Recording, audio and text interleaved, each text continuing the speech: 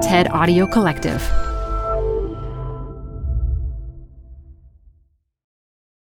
Hi, I'm Debbie Millman. Canva is great for designing visual content for work, no matter what industry or department you work in. Nail your next presentation with Canva Presentations. Start with a professionally designed template and use it as a springboard for your design. It's a serious time saver. Time to present but can't be there in person? Enter Canva Talking Presentations. Record yourself presenting and add your talking head to your slides so your audience can watch your perfected presentation anywhere, anytime. Start designing today at canva.com. Designed for work. This episode is brought to you by Progressive. Are you driving your car or doing laundry right now? Podcasts go best when they're bundled with another activity. Like Progressive home and auto policies, they're best when they're bundled too. Having these two policies together makes insurance easier and could help you save. Customers who save by switching their home and car insurance to Progressive save nearly $800 on average. Quote a home and car bundle today at Progressive.com. Progressive Casualty Insurance Company and Affiliates. National average 12-month savings of $793 by new customers surveyed who saved with Progressive between June 2021 and May 2022. Potential savings will vary. What she said to me was, hey, you know what? So, yeah, he likes to watch me have sex with other people, but he does a lot for me, and so what, And it makes her feel weird, but if she at any point said, I don't want to do this anymore, he wouldn't leave her or get angry because part of her likes it too. From the TED Audio Collective, this is Design Matters with Debbie Millman. For 17 years, Debbie Millman has been talking with some of the world's most creative people about what they do, how they got to be who they are, and what they're thinking about and working on. And now, some of those interviews appear in print in Debbie's brand new book, Why Design Matters: Conversations with the World's Most Creative People. It's coming out in February of this year. In anticipation of the book, we're releasing interviews from the archives this month. We thought it would be fun for listeners to hear not only some great interviews, but also to hear how the podcast has evolved over the years. So we've been releasing the oldest ones first and proceeding chronologically. In September of 2019, Debbie spoke with writer Lisa Taddeo about sex and desire. That's how sex differs from desire. With desire, you fall in love with yourself in a way, as opposed to just having this physical feeling. Lisa Taddeo, after the break. Lisa Taddeo, a two-time Pushcart Prize-winning author, wanted to write a book about desire, but quickly decided she didn't want to write about men's desires. Instead, she wanted to write solely about women's desires, and she ended up focusing on 3 women. She spent countless hours with them. She even moved into their towns where she took in the scenery and the smells and the sounds of their intimate lives. About a decade later, she came out with her book, titled simply 3 Women. It has gotten a lot of attention, topped the New York Times bestseller list, has started many conversations about female desire, some of which we're going to talk about today. Lisa Taddeo, welcome to Design Matters. Thank you, Debbie. Lisa, I understand you hate going to the beach. I do. Why is that? I feel like it's very sandy. I like when water is super warm and still, like a bath, and most oceans aren't like that. So yeah, I just prefer a pool. I don't like sand either. And I also like to be able to see the bottom. Yes. I feel somehow unprotected when it's just this limitless black pool. Mm-hmm. But I actually thought you were going to tell us that the reason that you didn't like going to the beach was because of what happened when you went to a Puerto Rico beach with your parents when you were a little girl. It's left a mark in different ways. Do you want to share that story? Sure. When I was about 11, my friend and I were supposed to go to Florida with her family, and my parents decided somewhat at the last minute that they didn't want me to go. And I was, as 11-year-olds tend to be, I didn't exactly take it well. And so they said, let's go to Puerto Rico. And while we were there, we were on the beach, and my parents were they were helicopter parents before that was a thing. And they didn't let me do anything. So I was like, can I take a walk on the beach? And they finally said, sure. So I took a walk on the beach. I took my copy of Stephen King's The Stand, because I've always been a rather depressive individual, even at 11.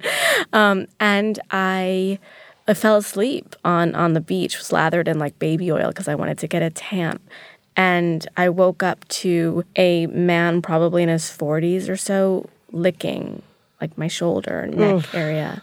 And, I was definitely frightened. But what was weirder about my reaction was that I didn't freak out. I didn't I don't know if the word upset him is correct, but I don't know. I don't know how to, I just know that it was not something I handled with, I didn't scream and run.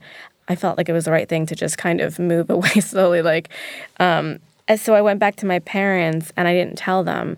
And that night I had this terrible sunburn. It was like a 2nd degree, like I had blisters.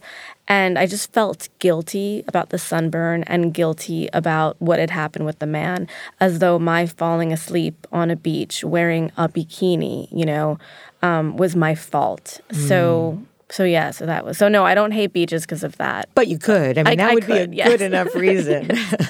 It's true. Your dad grew up in New Jersey and went to medical school in Bologna, Italy. While there, he met your mom, who was a fruit stand cashier.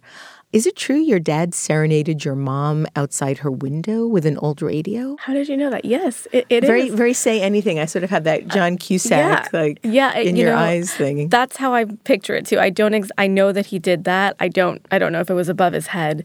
It was very. I always think that's so. It's very incredibly romantic, and I've thought about that a lot. Your parents loved to read. I know that before you learned to read, you'd tell stories with your dad's Stephen King books to a rapt audience of stuffed animals. I can really see that. It's so vivid. And so you made up your own stories. Yes, and not only my own stories, but because I'm so neurotic and Capricorn-y, for every word there was on the John Grisham page or the Stephen King page or whatever my father was reading, I would put one of my own words. So if it was "and," I would try to find a short word because I didn't know how to read. Yeah, and my stuffed animals didn't care if it was exact, but I did. I love how creative that is. Did you take a liking to writing early? Was that something that you identified as a talent or an aspiration when you were very young? I mean, it was definitely something I've always, from as long as I can remember.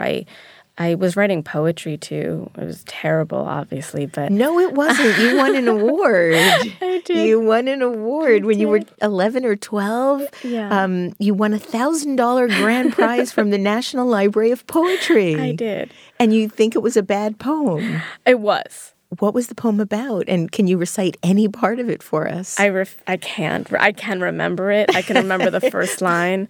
But what is the first line? I can't. There was the word ringmaster was in it. Something about a ringmaster taming the wind. And I can't even, I just get so, squeamish even thinking about it.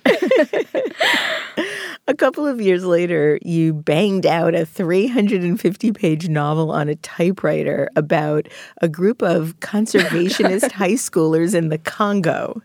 And you said that you were a depressed kid and writing about a world you could only dream of and research in an encyclopedia, and that's what made you happy. Yeah. So were you depressed? Were you a sad child? I had a happy family life, but my mom was depressed. And not in a sort of traditional way. She wasn't sitting in bed and not getting up, but she would say in a very Italian way, I'm so depressed. It wasn't like I saw it outwardly, but I took in a lot of that. I think there's a lot of I don't know, it's an Italian sort of, there's a lot of Elena Ferrante stuff like that. There's a sort of deep, you just feel all these things deeply when you have a mom who talks to you. She talked to me like I was 40 years old.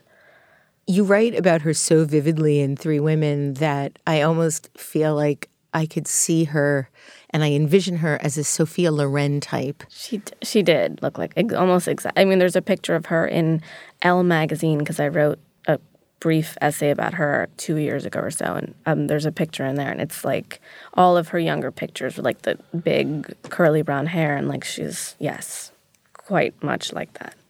You went to New York University to study dramatic writing and ultimately transferred to Rutgers in New Jersey. Why Rutgers? My ex-boyfriend was there. My parents would not let me go to see him. Like, they kept track of me. They really were helicopter. Oh, yeah, it was wild. I also, in NYU, I felt it was a little too much for me at first. I was living Washington Square Park. It was kind of a dream. I had almost a full scholarship. The fact that I transferred to Rutgers with my parents were then started paying money for me to go to school. I'm surprised they let you. Well, I told them that they didn't have the classes I wanted at NYU. Meanwhile, I was in a 7-person Virginia Woolf class. I mean, that I think about it at least once a week. It's absolutely haunting that I did that. What career were you envisioning for yourself at that time? Were you thinking that you wanted to be a writer? I'd always wanted to be a writer. I always wanted to be a novelist. I actually truly like short stories above everything. What I always envisioned myself doing was writing short stories in rural England, like the Cotswolds or something less touristy, and working at Bath University and teaching short stories. So sort of very Jane Austen, Virginia Woolf. Yes, and then yet transferring to so there's a complexity there. Your father, Peter, was killed in a car accident in 2003 when you were in your early 20s. And I understand that at that time you did have dreams to be a writer, but everything ended up taking a backseat to your grieving. Mm-hmm. How did you manage to recover? Yeah, I mean, I don't know. It was very brutal for a long time, it's still brutal, but it's changed. They say it does change. It was about 2 years where I was kind of able to live in any kind of normal way again, and then my mom got sick. So it was kind of, I couldn't really, once I kind of felt somewhat normal again, I then had to do that. So. And my dog and my grandparents and my aunt and uncle. Yeah, my 20s were kind of. Oh, my God. Yes. Yes. And you're still standing. Yeah, no, I know. It's weird. You eventually got an entry-level editorial job at Golf Magazine. Mm-hmm. How did that come about? Are you a golfer? No, and I'm still not. That was a fast no. I met someone, I was emailing people, editors at different places and saying, because I wanted to be an editorial assistant. I didn't think to get an MFA until 2 years ago. I was the oldest person in my class.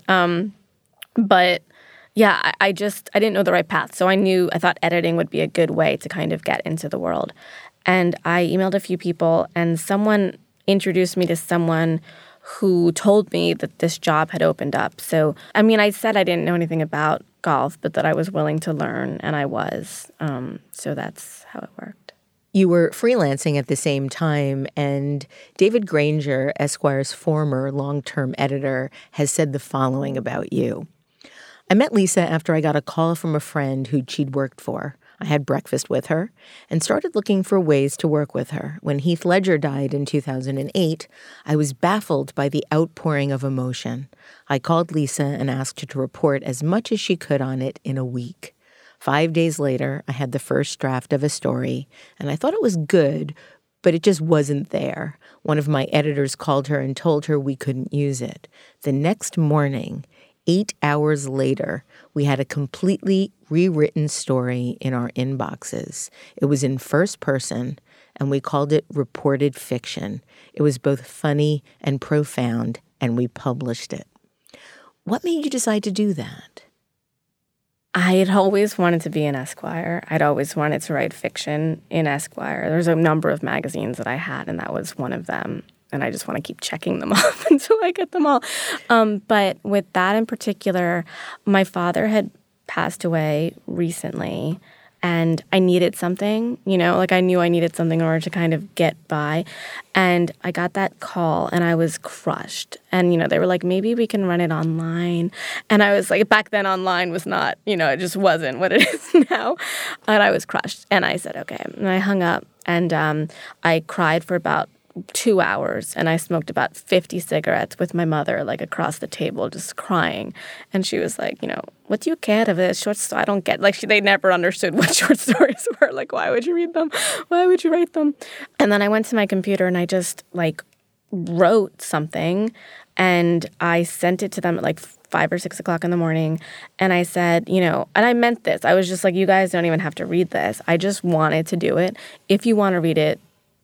And then 2 hours later, I got the call saying they loved it. And it was one of the, happiest, for someone who's never happy, it was a happy experience. Why are you never happy, Lisa? I am just incredibly anxious. But that's different than unhappy. Yes, I'm not unhappy. I'm just scared all the time, so I can't live in the moment. So I'm happy in retrospect. What are you scared of? Well, after a sort of, dad car accident, mom cancer, everything else in the world, I just constantly think of all of those things on a probably minute-by-minute basis. And PTSD. So loss. Yes. Yeah. Loss and abandonment. And disease and accident. Yeah. No, it's interesting how death gives you a perspective of vulnerability unlike anything else. And I feel the same way, too. My surrogate mother just died of pancreatic cancer, and now I'm really afraid that I'm dying of cancer. I don't know if it's survivor's guilt or if it's just something that means, I'm insane, but I've been struggling with that too. The story that you wrote about Heath Ledger, I hadn't read it at the time. I read it in preparation for our interview today. It was mesmerizing. It's unlike anything I've ever written. I think it's one of the best things you've written along with the book. I was completely taken by its originality. And prior to reading it, I had never actually heard the term reported fiction. Was that something that was around? Did you just create that genre? What happened, it was really David Granger who said, report on this for a week, and then whatever facts you don't have, what he actually did, at the time that he died, then just fill it in with your imagination. What was different about what you originally sent them and what eventually was printed? The first one was multi-voices. Mary-Kate and Ashley Olsen were talking. It was just, there was a lot going on. I thought it was experimental and cool, but ultimately it didn't have a pulse. And I didn't know that when I handed it. It's the kind of thing you always know, or at least, when an editor comes back to me and says, basically, you can do better and not in so many words, although I have heard that it's in those many words. You go, okay, you're right, I can. So I knew it. When I got it back, I was like, yeah, that's wrong. How would you describe that piece for somebody that hadn't read it? One of the best things David Granger said, which it's something I keep in mind every time I write. He said, it should be funny, it should be X, it should be Y, but because this is a human life that we're talking about, it should above all be beautiful. And that has been in the back of my head about everything I write, not in terms of beautifully written, but in terms of having real respect for the person that you're writing about, even if it's fiction. So I would say that I would describe it as being kind of wanting to both honor someone's demise while at the same time being as honest as possible about what might have happened. Because I think honesty is so important across desire, across grief. We kind of button a lot of things up because we're afraid. So I'm afraid of a million things, but I'm not afraid of talking about things. You mentioned your mom being diagnosed with cancer right after your father died. One of the last things your mother told you before she passed away was, don't let them see you happy. I can't stop thinking about that. I think we're much more used to hearing things like, don't let the bastards get you down. She then went on to say, if they see you are happy, they will try to destroy you. What did you make of that? To be perfectly honest, I spoke to hundreds of people. For this book in specific, I spoke to women about desire and about why they didn't talk about it. And there's a quote by a female author that's like, a woman who is unhappy cannot truly be happy for another woman. And I think there's a lot of truth to that in what I saw from people. And it's very quiet, and it's not something that you can see.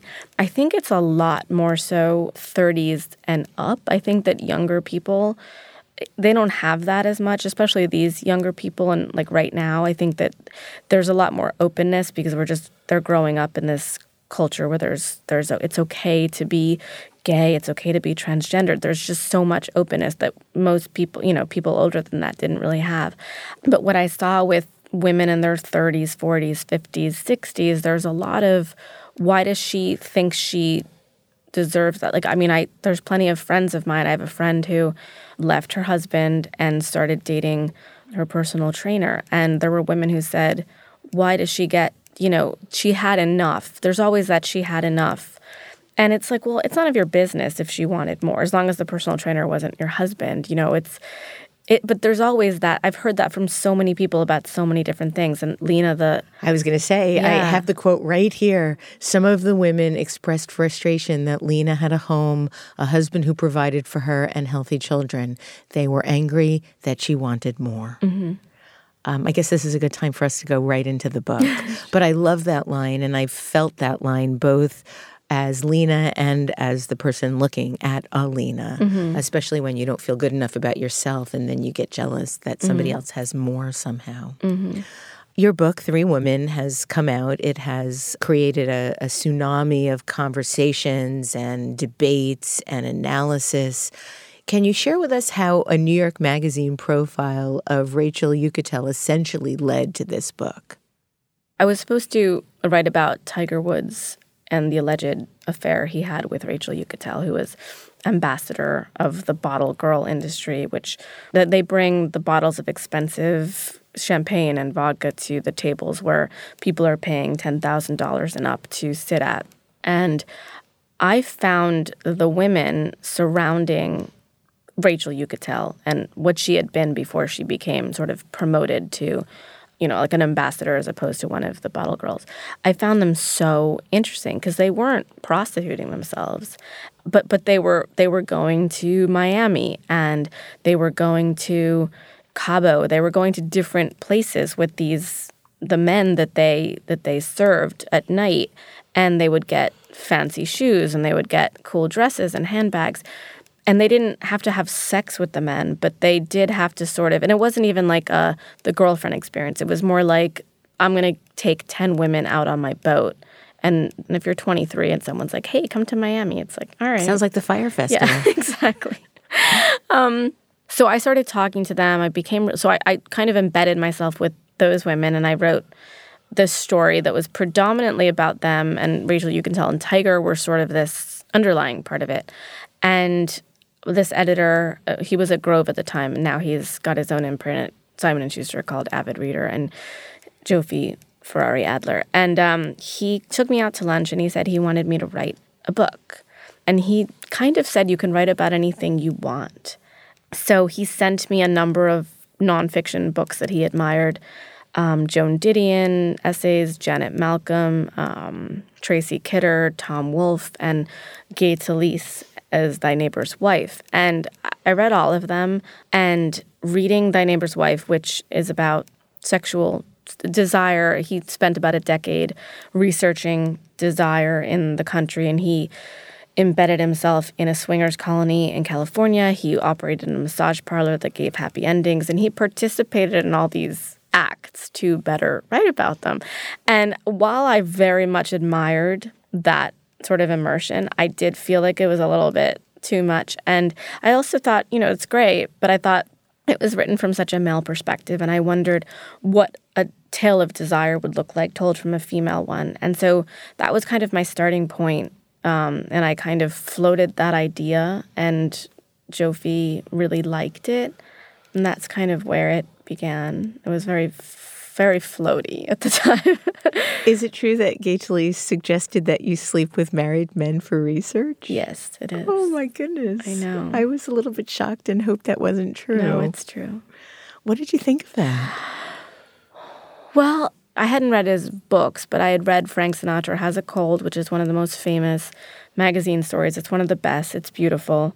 He couldn't essentially talk to Sinatra, so he just spent a month longer following him around from afar, talking to the person who brought his toupee around, etc. And I just admired it. So I admired him. I thought he was an excellent reporter. I didn't consider myself a reporter that much. I had done the same sort of thing just because it kind of made sense to me, but I felt like he was the consummate reporter. So when he said that to me, I felt like, I'm not going to do that, but is that what a reporter would do? That's literally how I felt. I didn't have I didn't go, oh my God, what is he talking? That wasn't my first, it was like, I'm not going to do this, but somebody else should. That was kind of the feeling I had. And then I thought a lot about that part in Mallrats. I don't know where the young woman is like being intimate with men while taking notes on them. And so that's what I pictured. And I'm like, well, that's already been done anyway. Right. Hi, I'm Debbie Millman. Canva is great for designing visual content for work, no matter what industry or department you work in. Nail your next presentation with Canva Presentations. Start with a professionally designed template and use it as a springboard for your design. It's a serious time saver. Time to present but can't be there in person? Enter Canva Talking Presentations. Record yourself presenting and add your talking head to your slides so your audience can watch your perfected presentation anywhere, anytime. Start designing today at canva.com. Designed for work. Hey y'all, it's Elise. I have another podcast to tell you about. It's called In the Making. It's an original podcast brought to you by Adobe Express. It's the all-in-one content creation app included in your Creative Cloud membership. In the Making takes an honest look at the challenges and rewards of being part of the creator economy. The series kicks off with Puno, who is a creative director and educator. On the show, host Teresa Au explores how you can use the principles of design to create a career you love. Puno did it. Puno is a web designer and content creator and the founder of an online education platform called I Love Creatives. And on the show, Puno shares her journey from working on the Call of Duty video game to building both a design studio and a trade school for digital design. Puno has practical advice for taking a thoughtful and iterative approach to career building. Most importantly, this show is actionable. It's about how you can take your own next step in the creative world and into the creator economy. It'll help you discover creative, intriguing people who are making a living, and it'll probably inspire you no matter what you do. I know it certainly did for me. Search for In the Making in your podcast player. My thanks to In the Making and Adobe Express for their support. You said that desire is one of the things we think about the most, and it's also our biggest secret. Mm-hmm. How do you define desire? I was writing about sex to start, and I very quickly got bored. I went to Why? Because, it's like a real sex episode. If you watch one, you're like, oh, that's cool. If you watch a marathon, you're like, after like the 10th one, you're like, all right, like you just feel a little bit whatever.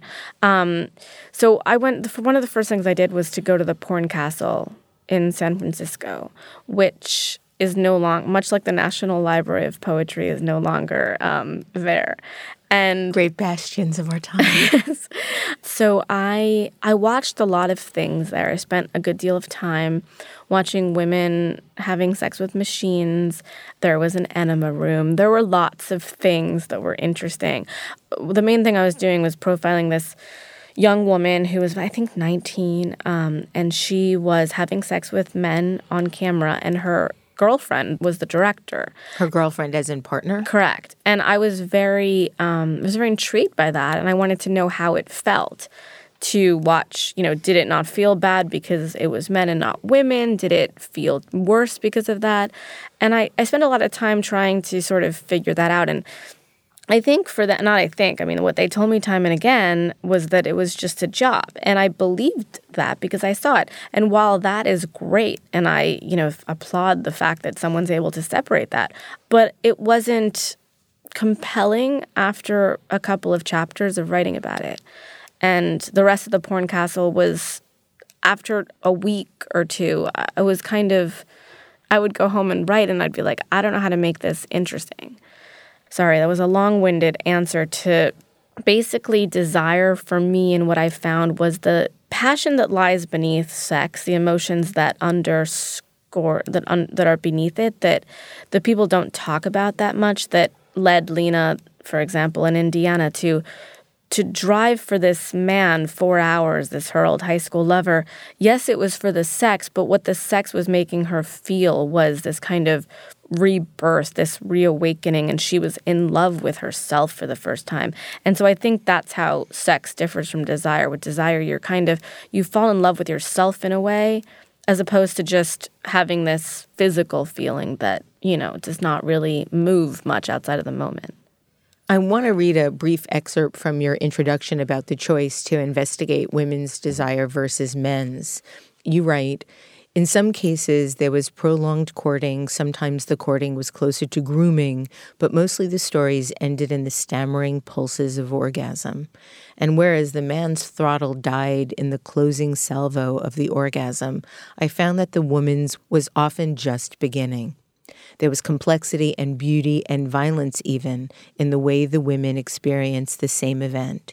In these ways and more, it was the female parts of an interlude that, in my eyes, came to stand for the whole of what longing in America looks like. What does longing in America look like? I think it looks like something we still can't talk about. And that's what's one of the reasons I thought that I found women more interesting, because we've been okay with male desire for centuries. Even if a politician wrecks his whole life over something, we still go, well, it's terrible that he did that, but duh, that happens. With women, there's a lot, people including other women don't want to hear about other women's desire. And I think that one of the things that I noticed so much, specifically towards the end of my reporting, and most of my reporting was done prior to Me Too, but what I noticed in the sort of towards the end, that we've been able to talk very loudly about what we don't want as women, but we're still not talking about what we do want. And I think that if anything, that's only gotten worse as the other side has gotten better, not because one is going up and the other one's going down in concatenation, but because of the media, because of social media. The second you say something, if it's not the right thing, it's you need to be at one extreme or the other. If you're in the middle, you're not in the club. And what I saw with desire was that when women want the wrong thing, whether it's the wrong man, the wrong woman, the wrong job, there is an instant, you can't want that. That's not right. And that's why with Lena, with Maggie, with Sloan, each of them wanted something wrong. I mean, wrong in quotes. Lena wanted a man who was married, who did not love her back. She was going after him. She was dropping off her kids for him. He was not going to ever be there for her. But so what is my point? Why judge her? What I thought was vital about telling her story was the fact that it was so raw, and it was so the need for him, this man. She had been raped as a young woman. She had been completely and bodily abandoned by her husband for about a decade. And this was the first time she was feeling passion, love, like she was inside her own body. She had had endometriosis and fibromyalgia. She was literally losing the pain. And for people to say that that was pathetic, I found to be horrifying. You've been lauded quite a lot for being able to write about these women in a way that was completely non-judgmental. Did you ever have your own judgments as you were witnessing and observing? I mean, it was in some ways almost like ethnographic research, what you were doing. You were living with these women. I never judged them. I'm not a judgmental person. That's one of the only strengths I have in terms of emotional. I judge in my household. I judge my husband. But I judge myself. I don't judge other people because it's not my life. For me, it's like the same way that I don't think men and politicians should not make our choices for our bodies in terms of abortion or not. I think that the same is true of any kind of sexuality, any kind of thing that you want. It's not my place. There were a bunch of reasons why I didn't judge, but I didn't. To find subjects for the book, you started with Craigslist. You crisscrossed the country 6 times. You went everywhere from the swingers club to gas stations where you'd paste flyers up. Mm-hmm.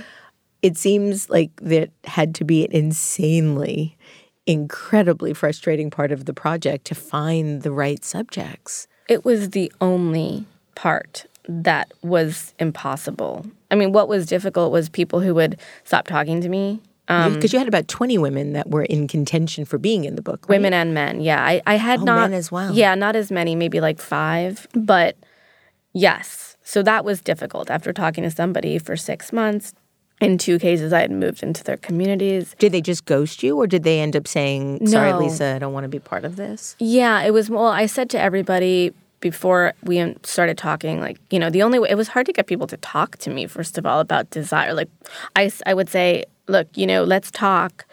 At any point, if you want to stop talking, you can just tell me. If at any point you say, I want XYZ stricken from the record, then we'll do that. So a lot of people took me up on that. People are excited to talk about themselves, and they'll do it for months on end, you know, and I'll just listen and tape record it and take notes. And they're like, oh, they love hearing their stories. They love the idea that someone's sitting there listening, recording it for posterity. But then, you know, it's like, okay, now the idea of like being with your therapist and telling them everything, and then your therapist saying, okay, this is going to be in Barnes and Noble tomorrow. Cool. So that's where I kind of, you know, and I would say, because I would remind them, I'd be like, this is a book. How did you survive financially? I was given an advance that was healthy. It was for 2 years. It was considered a healthy advance for 2 years. It was not a healthy advance for 8 years. You know, I lived in an RV for a while. Living in Indiana is inexpensive. You know, so I wasn't living in New York City anymore, which is part of the reason that I could do it. So, from a broad perspective, can you tell us why Lena, Maggie, and Sloan form this compelling trio for you? The main reason that it's those 3 is because those 3 gave me the absolute most. I spent the most time with them. They let me spend the most time with them. They were honest. They were willing. So that's the main thing. The other thing is, one of the reasons I think that they spoke to me is because they had some sad, scary, and or highly passionate things going on. And in the end, as a trio, I think what binds them, besides the fact that they gave me so much, is the way that judgment of other women and of other people kind of was so much a part of their lives. The 3 women are quite different in their class backgrounds, but they do share some commonalities. I realized towards the end of the book, in one point in all of their lives, they were all sexually assaulted. Mm-hmm. Did you know about that early on, or was that something that took time to reveal? You know, Maggie was statutory rape. Lena, I found out about right away. I think it was one of the first or second times that we met after the discussion group that she said that to me. Sloan was the last thing I found out about her, and it wasn't assault so much as something a little bit stranger. But you know, it's funny because I've heard a lot of people say that there's assault in all 3 of them, but there's, you know, I just saw it this morning. The study just came out that I think it's like 1 in 3. And it just came out. Is that the one you're talking about? No, I just do so much work with the Joyful Heart Foundation and trying to eradicate sexual assault and domestic violence that it's a stat that I just know by heart. So that's the thing. It's when people have been like, well, why are they all? It's like, because that's what it is. Right. And I think if you talk to anyone for longer than a week, a month, you'll hear that. I heard that probably 80% of the time. And it doesn't have to be a full-on stranger rape, but it's all different kinds. And it's also all the little kinds that add up. Like, you know, that man in Puerto Rico for me, you can multiply that by 50, and that's what I've had. I just wrote a story for Playboy about a gynecologist of mine who long story, but it's in Playboy. It's a long... Is it in the current issue? It's in the fall issue, yeah. Okay. So I was doing a story for Ashley Madison about married men. So I was going on dates with them. I was not sleeping with them. But one of the men that I was talking to, we never met in person. He we moved over to Gmail, and his Gmail was his name, like when you hover above the handle. Right. And I was like, what kind of an idiot who's cheating does that? So anyway, but beyond that, the name was the name of my gynecologist. Yeah, I know. Was it the same man? Yeah. Oh my goodness. Yeah. Oh my God. So yeah, and he was a bad guy. Not just because of the cheating, which is, its own thing. He did a lot of bad things.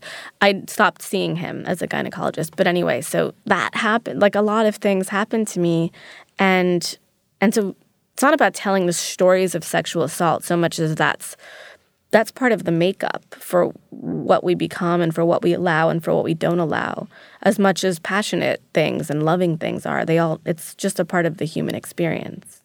One of the other commonalities that I felt among the three women was a pervasive sadness. Mm-hmm. They all have a very deep sense of almost defeat. Would you say that that's correct? No. I mean, Lena was going after this man full throttle. She had a terrible couple of weeks during it when she was nearly suicidal. The rest of the time, and I still talk to all three of them, the rest of the time Lena's quite happy. She gets things happen that make her sad, but at that point in her life.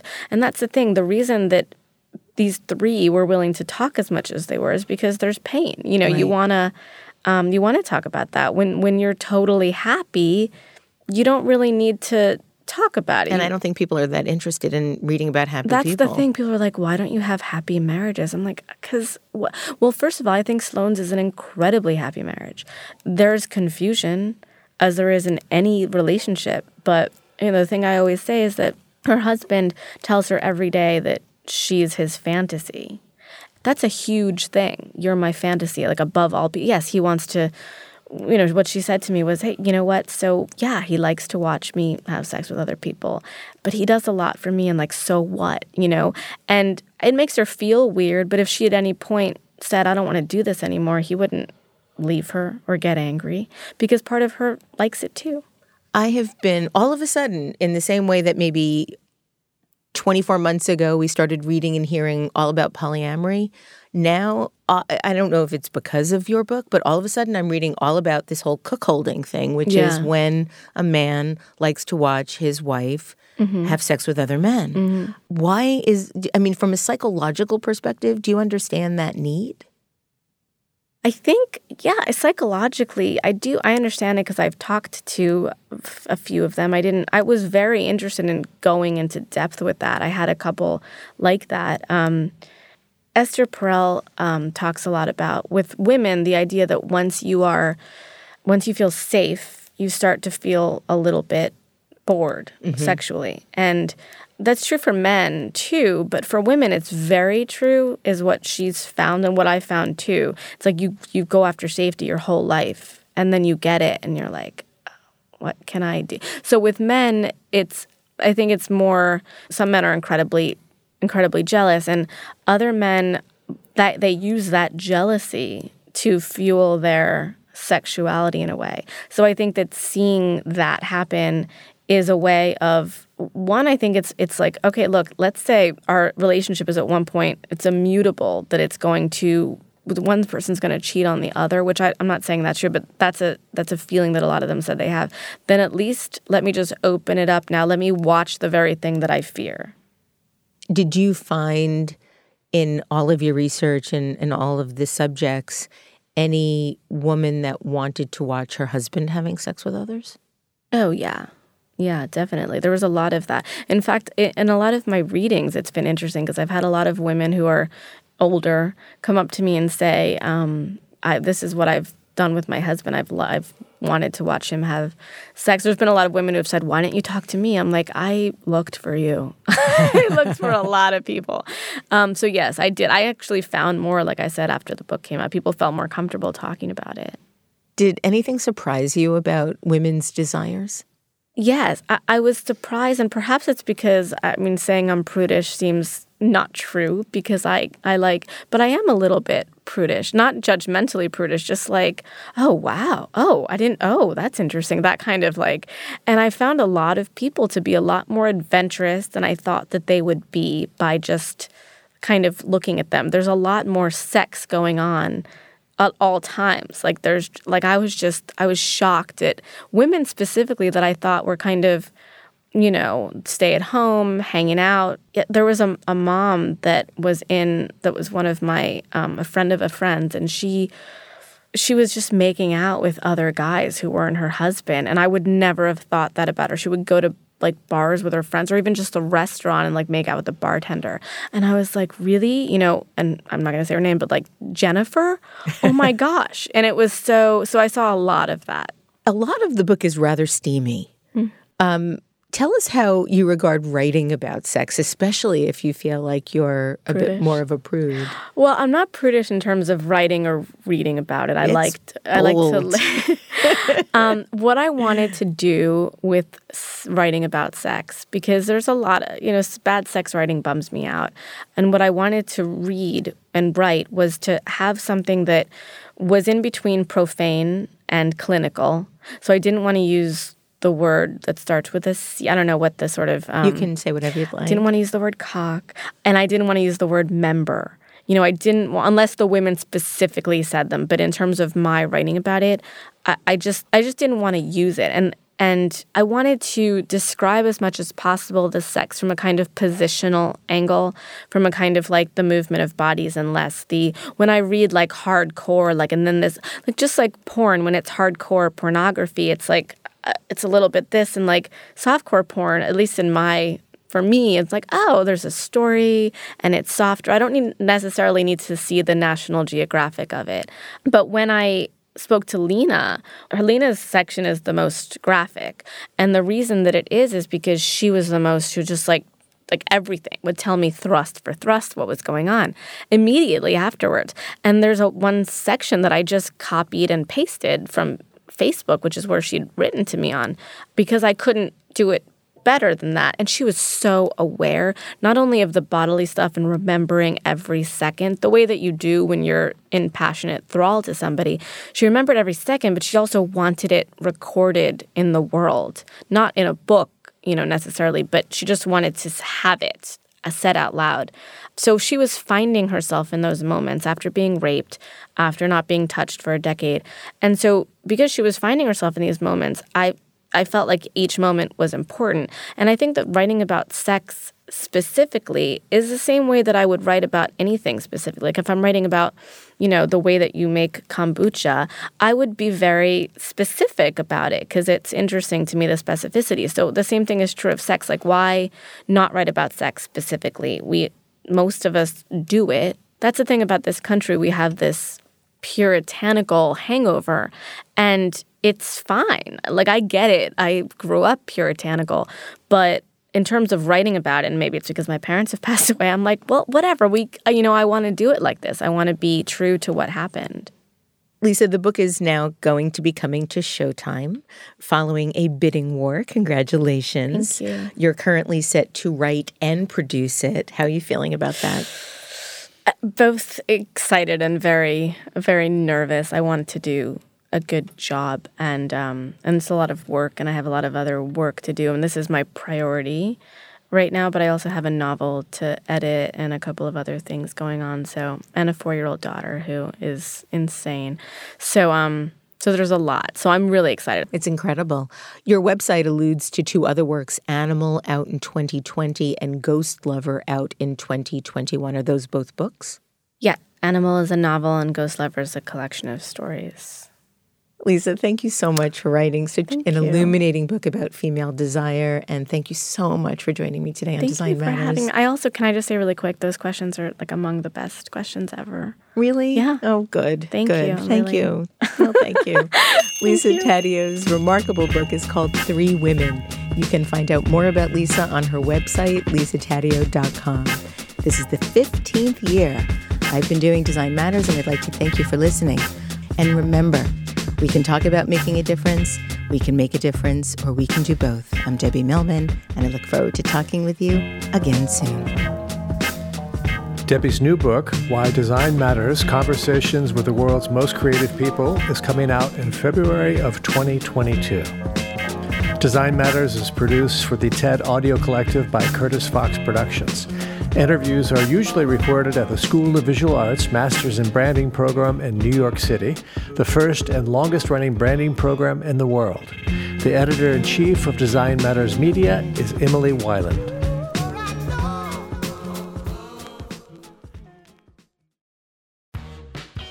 You're growing a business, and you can't afford to slow down. If anything, you could probably use a few more hours in the day. That's why the most successful growing businesses are working together in Slack. Slack is where work happens, with all your people, data, and information in one AI-powered place. Start a call instantly in huddles and ditch cumbersome calendar invites. Or build an automation with Workflow Builder to take routine tasks off your plate, no coding required. Grow your business in Slack. Visit slack.com to get started.